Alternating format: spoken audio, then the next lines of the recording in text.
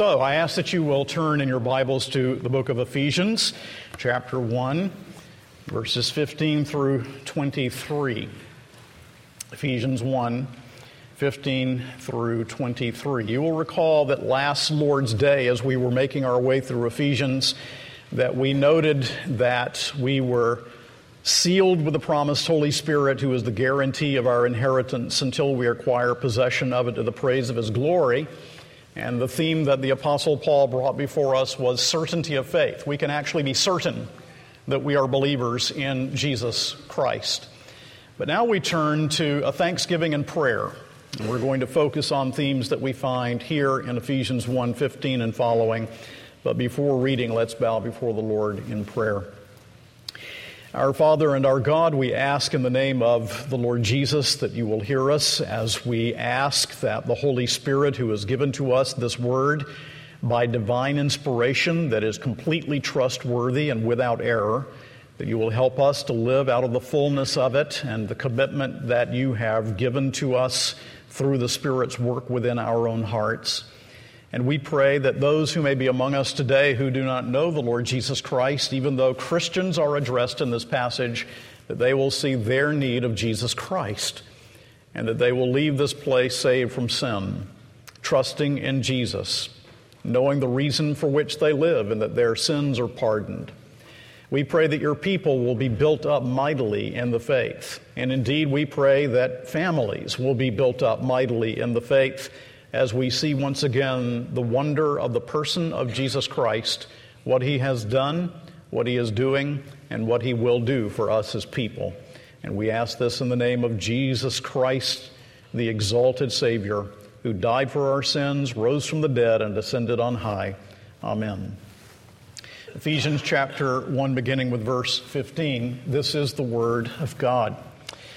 For this reason, because I have heard of your faith in the Lord Jesus and your love toward all the saints, I do not cease to give thanks to you, remembering you in my prayers, that the God of our Lord Jesus Christ, the Father of glory, may give you a spirit of wisdom and of revelation in the knowledge of Him, having the eyes of your hearts enlightened, that you may know what is the hope to which He has called you, what are the riches of His glorious inheritance in the saints, and what is the immeasurable greatness of His power toward us who believe, according to the working of His great might that He worked in Christ when He raised Him from the dead and seated Him at His right hand in the heavenly places, far above all rule and authority and power and dominion, and above every name that is named, not only in this age, but also in the one to come.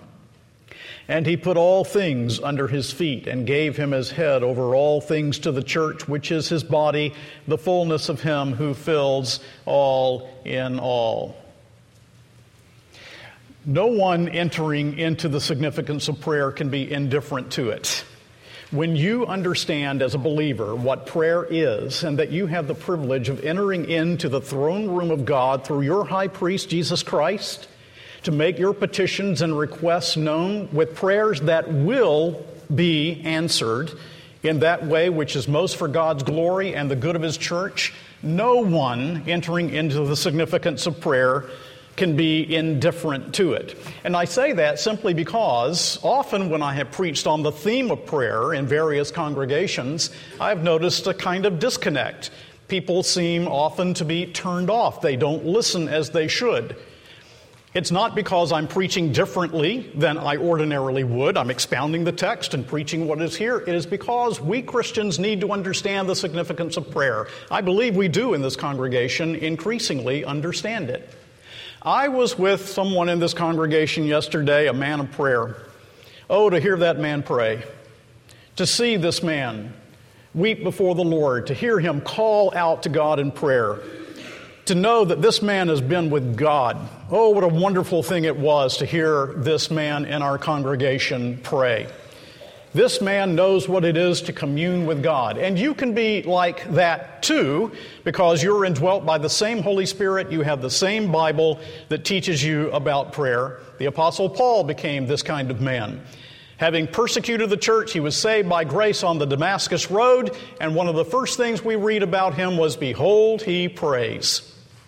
And as we come to this prayer of the Apostle Paul for the church, I can say without hesitation that this prayer is a model for us in our prayers, especially for one another, because the things for which the Apostle Paul prays in this prayer are the things that we will continue to need until we enter into our heavenly inheritance. And so we see in this passage essentially four things that I want to underscore about prayer from the passage that we have just read. The first thing for which the Apostle Paul prays is wisdom. Wisdom. He says in 15 through 17, "For this reason, because I have heard of your faith in the Lord Jesus and your love toward all the saints, I do not cease to give thanks for you, remembering you in my prayers." And here's the first petition: "That the God of our Lord Jesus Christ, the Father of glory, may give you a spirit of wisdom and of revelation in the knowledge of him." As Calvin put it, the knowledge of the godly is never so pure, but that some bleariness troubles the eyes and obscurity hinders them. And so he wants them to have a clear vision, and he wants them to have wisdom in this world as they live out their Christian lives. He's praying essentially for wisdom and clear knowledge so that they may attain the goal of bringing glory to God. He's asking that they will have an attitude of humility before the Lord that asks for wisdom from above. The way in which we might put it today is, we are praying that you might be wise in understanding the Bible so that you can live your Christian lives to God's glory. So that you can understand that what has been shown to us about the resources that we have in Christ, that Paul has been expounding in this first chapter, that you can take all of those resources and that you can be wise in living a godly life for Christ Jesus. Now I ask you, did not the church in Paul's day have every reason to ask God, as we see in verse 17, for a spirit of wisdom and revelation? Remember, the Apostle Paul is ministering to the church in the Roman Empire. And writing Ephesians as he does, essentially the middle of the first century A.D., it will only be a few more years toward the end of that century in which Domitian is the emperor, who claimed to be Lord and God, and who said to Christians, "You have a choice. You can come and worship at my statue, or you will be put to death." Now, I would say it requires a lot of wisdom to know how to confess Christ, to confess him faithfully and boldly in a world like that, wouldn't you? Just another 30 or so years after that, above this province of Asia that is in southwest Turkey, there's this province of Bithynia. And the governor of Bithynia at that time, under the Emperor Trajan, was Pliny the Younger. And this is what he wrote about Christians to the emperor. He says about these troublesome Christians, "I asked them whether they were Christians. Those who confessed, I questioned a second and third time, threatening them with punishment. Those who persisted, I ordered executed. Those who denied that they were Christians, when they called upon the gods with words dictated by me and offered prayer, incense, and wine to Trajan's image, to your image, and moreover cursed Christ, which those who are really Christians cannot be forced to do. These, I thought, should be discharged. Others declared that they had been Christians, had ceased some 3 years before. Many others said up to 25 years. They all worshipped your image and statues and gods and cursed Christ." So by the end of the century in which the Apostle Paul is writing, if you were a Christian, your business declined, you were ostracized by society, and very possibly put to death for your faith in Jesus Christ. But it was not only then and there that the church needed wisdom. The church in our world needs a great deal of wisdom. Think of believers in the Lord Jesus Christ who are confessing Jesus in Islamic countries today. But it's not only those Christians. You and I need wisdom. This church needs wisdom. As we live in a country that is not completely, but in large measure, ruled by ungodly men who want for our culture the polar opposite of God's commands. And as we begin to see Christians persecuted in our own land and in our own country in very definite and specific ways, don't you think we should be praying for wisdom for the church today? You think this is a passing remark on Paul's side? Or is it something that we really need to do? And what about you? I know enough about many of your lives to know that you need wisdom right now, and you need wisdom from above. You need to enter into the spirit of Paul's prayer, and you need to be praying one for another in this congregation that God will give to your brothers and sisters wisdom, because we need wisdom desperately. And do you know what God promises? In James chapter 1, verse 15, he says, if any man lack wisdom, let him ask of God, who giveth to all men liberally and upbraideth not. That if you ask God, your Father, for wisdom, He's going to give that wisdom to you. Now, folks, prayer for wisdom shows that we are repenting of self-sufficiency. Prayer for wisdom shows that we're not relying upon our own autonomy. Prayer for wisdom shows that we are submitting our hearts to the plan of God for our lives, even when we don't get it. And if ever we would grow in grace, if ever we would see the church in our country changed, if ever we would see our own lives changed, then we need to be men and women of prayer.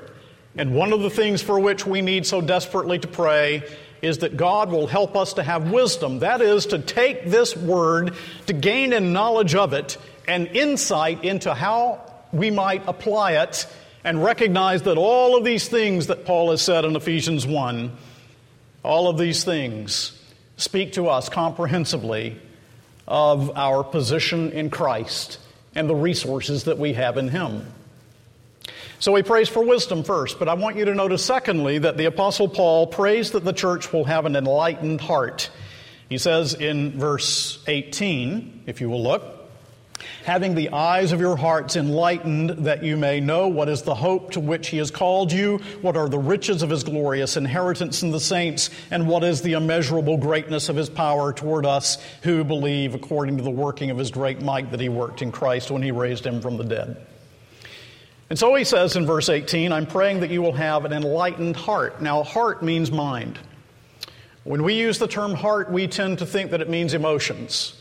In the Hebrew way of thinking, as a man thinketh in his heart, so is he. It's how you think that affects your emotions and affects your will. He's praying that you'll have an enlightened mind as well as enlightened affections. That's what Paul is praying. Reading D. Martin Lloyd-Jones recently, I was reminded of an historical incident that was very helpful here.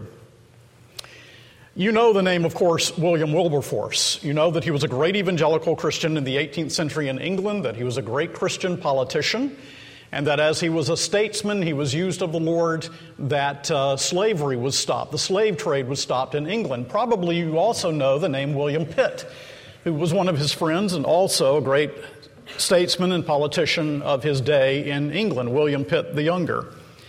Well, Wilberforce was an outstanding Christian. William Pitt was not a Christian. And Wilberforce was very concerned that his friend Pitt know Christ. And so he took him along with him to a church in London in which Cecil, the great evangelical preacher, was preaching. And as Cecil preached, Wilberforce, after the service, said, I have never heard such powerful preaching of Christ in my life. And William Pitt said, you know, I listened intently, and I can't tell you what that preacher was saying.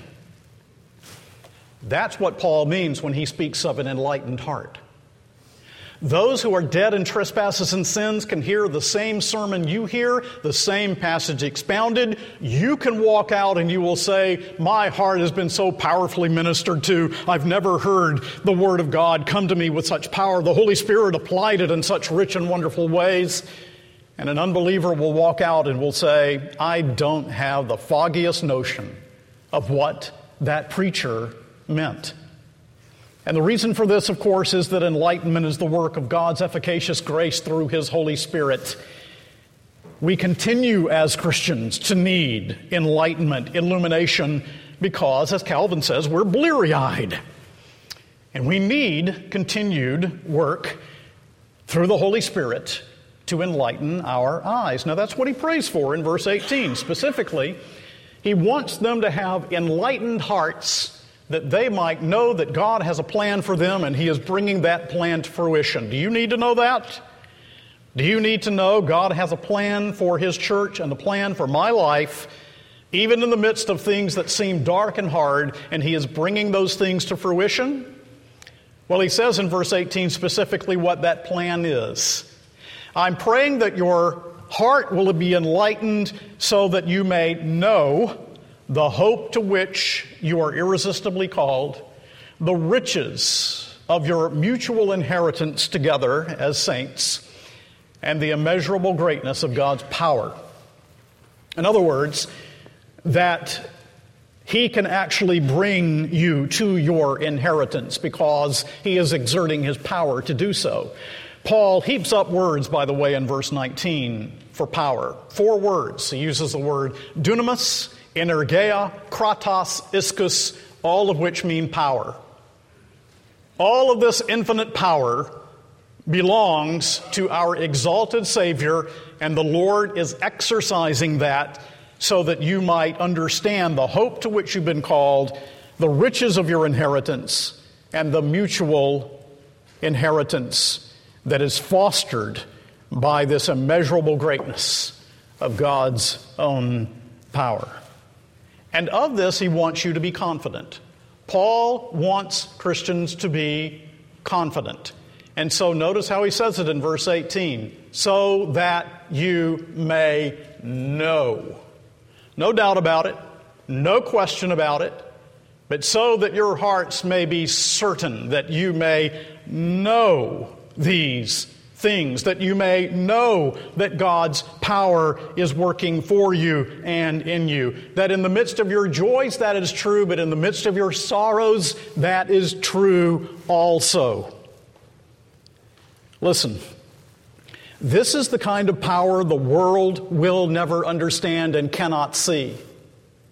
So that this little 90-year-old lady who today is a believer in Jesus has been most of her life. She's trusted in Jesus. And there she is, fading away and about to go into glory. She's about to die. God's power is at work in and for her in ways that the world can never understand and the world could never see, bringing this little lady to her heavenly inheritance. So he prays that you might have enlightened eyes to see these things. But then I want to focus on this idea of power. So thirdly, he prays that the church will apprehend God's power. Look again at verses 19 and 20.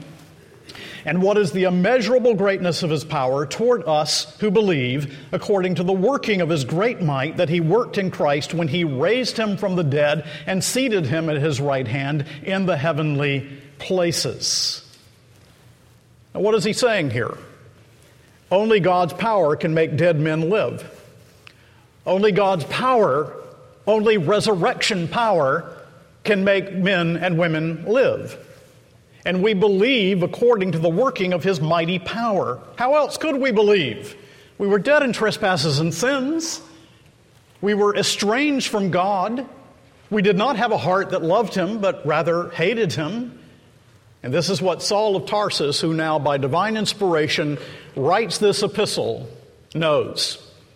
That he who persecuted the church, who hated God, who hated Christians, who met Jesus Christ on the Damascus Road, now can write, I know something of God's power in my life too, because he raised me spiritually from the dead and will raise me up also in the last day. Listen, the power that God exerts in believers is the same power that the Father exerted in Christ when the Father raised him from the dead. Let me say it again. The power that God exerts in believers is the same power that the Father exerted in Christ when the Father raised him from the dead. That's what Paul says. And Paul does not exaggerate. This is not hyperbole. Our regeneration and our perseverance to the end is a display of God's infinite power. He'll make this point in chapter 2. We were dead in trespasses and sins, but now made alive in Christ Jesus. This is God's energeia, His energy, His power for us, as we read in the words of Toplady. The work which His goodness began, the arm of His strength will complete. His promise is yea and amen, and never was forfeited yet. Things future or things that are now, nor all things below or above, can make Him His purpose forego or sever my soul from His love. What is Paul saying by divine inspiration? What is God saying through Paul? He's saying this: God has infinite power at His disposal. You seem weak. The inheritance seems far off. But here is what I'm praying. I'm praying that you will be given enlightened eyes so that in the midst of the trials of life you can really grasp that there is a steadfast hope, an inheritance that awaits you, and that you will enter into it because the power that is at work in your lives is the same power that God the Father exercised when He raised His Son from the dead, so that you need not despair. Is Christ raised? You are raised in Him, and He is exercising that same power to bring every true believer in Christ to your promised inheritance. And this great power that He exerts, He's doing it in and through the weaknesses of life. The walk and final triumph of faith, the Lord is showing through it all His power. In your utter and complete weakness, He is showing His strength. He is at work with His resurrection power. When you are in the crucible, He is refining the gold and burning off the dross. When you are in the mortar and the pestle is wrenching and painful, the resurrection power of Jesus pervades it so that the sweet aroma of grace comes through. And so that in the midst of the troubles and trials of life, as God exerts His power in and through our weakness and utter dependence on Him, He's showing you in this life that what really matters is eternity. That's power, I would say. To make a dead man live, to make us see that life is for eternity, to focus our attention not upon ourselves or even our trials ultimately, but upon His glory. Man, that's power. Only God can do that. Then I want to show you something else, fourthly. Paul prays in view. Paul prays in view of Christ's exaltation. Let's read again verses 19 through 23. And what is the immeasurable greatness of His power toward us who believe, according to the working of His great might that He worked in Christ when He raised Him from the dead and seated Him at His right hand in the heavenly places, far above all rule and authority and power and dominion and every name that is named, not only in this age but also in the one to come. And He put all things under His feet and gave Him as head over all things to the church, which is His body, the fullness of Him who fills all in all. So here's Paul in prison, but he's not captivated by his captors. He's captivated by God's glory. He prays, and he knows his prayers are not in vain. He's not praying, woe is me, but Lord, bless the church. And he draws their attention. He's in prison. He writes to them and draws their attention to the exalted Christ. And he says to us in this passage that Christ is exalted to the Father's right hand. Christ as mediator is invested with sovereign authority. And Calvin says it powerfully. Since the right hand of God fills heaven and earth, it follows that the kingdom and power of Christ are everywhere diffused. And in verse 21, he tells us that he's exalted this high above all rule and authority, which undoubtedly means the angelic beings. not only in this age, but in the coming one, fulfilling in a marvelously glorious manner what we read in Psalm 8 this morning. You have given him dominion over the works of your hands. You have put all things under his feet. Christ is head over everything for the sake of his church. Verse 22, he put all things under his feet and gave him his head over all things to the church, or for the sake of his church. His sovereignty and his dominion is for the sake of his church. Listen, believer, his sovereignty and dominion is for your sake. He is exercising his sovereignty and power and dominion for you. For you. You weak, struggling Christian, for you. And verse 23 shows that Christ is relentless in his care for the church. For he says in verse 23, which is his body, the fullness of him who fills all in all. And I wonder if you understand what he's saying.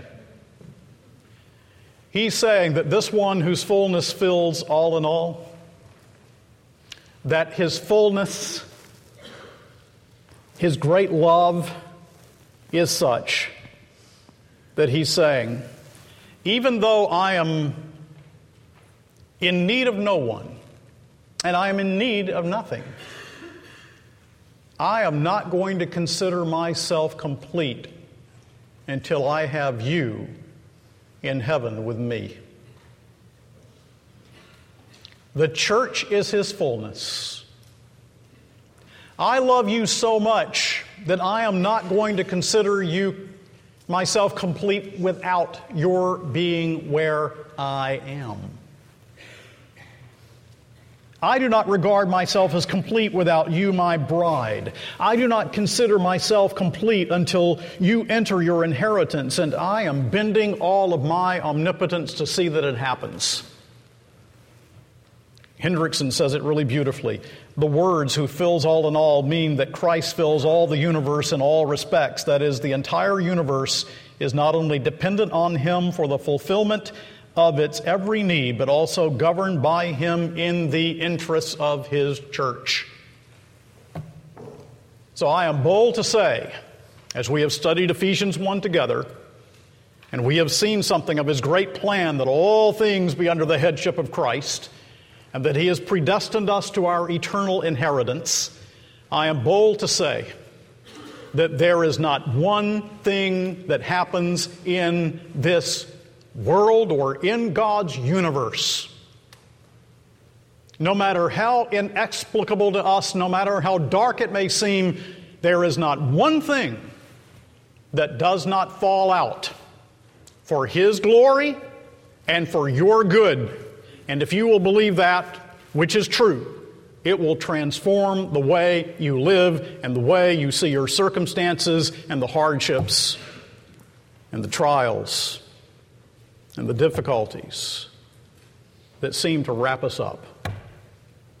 Because what really matters is eternity. And Paul wants his people to look at Jesus and to focus on the person of Christ. Now I'm going to bring you two final applications, just two. The first one relates to prayer. Since Christ is the exalted head and king of his church who exerts his power to accomplish his goal for you, and since this is revealed to us in a prayer, then pray, Christian, pray in light of Christ's exaltation. Pray in light of the fact that the mediator, Jesus, that all power and authority has been given to him in heaven and on earth, and he's promised to be with us till the end of the age. In other words, elevate your prayers. For what do you pray? Where do you focus? Elevate your prayers. Look up to the ascended Christ sitting in power at the Father's right hand and pray big prayers. Pray prayers with cosmic scope. Tonight we have a prayer meeting. For what do we pray? Will you pray for God's glory? Will you pray for the success of Christ's kingdom? Will you pray that the church will have wisdom? Will you pray for enlightened hearts for the apprehension of His resurrection power? Will you pray in light of the promise that the ascended Christ is exercising His power at God's right hand to fulfill the promise of inheritance to His church? You pray that way?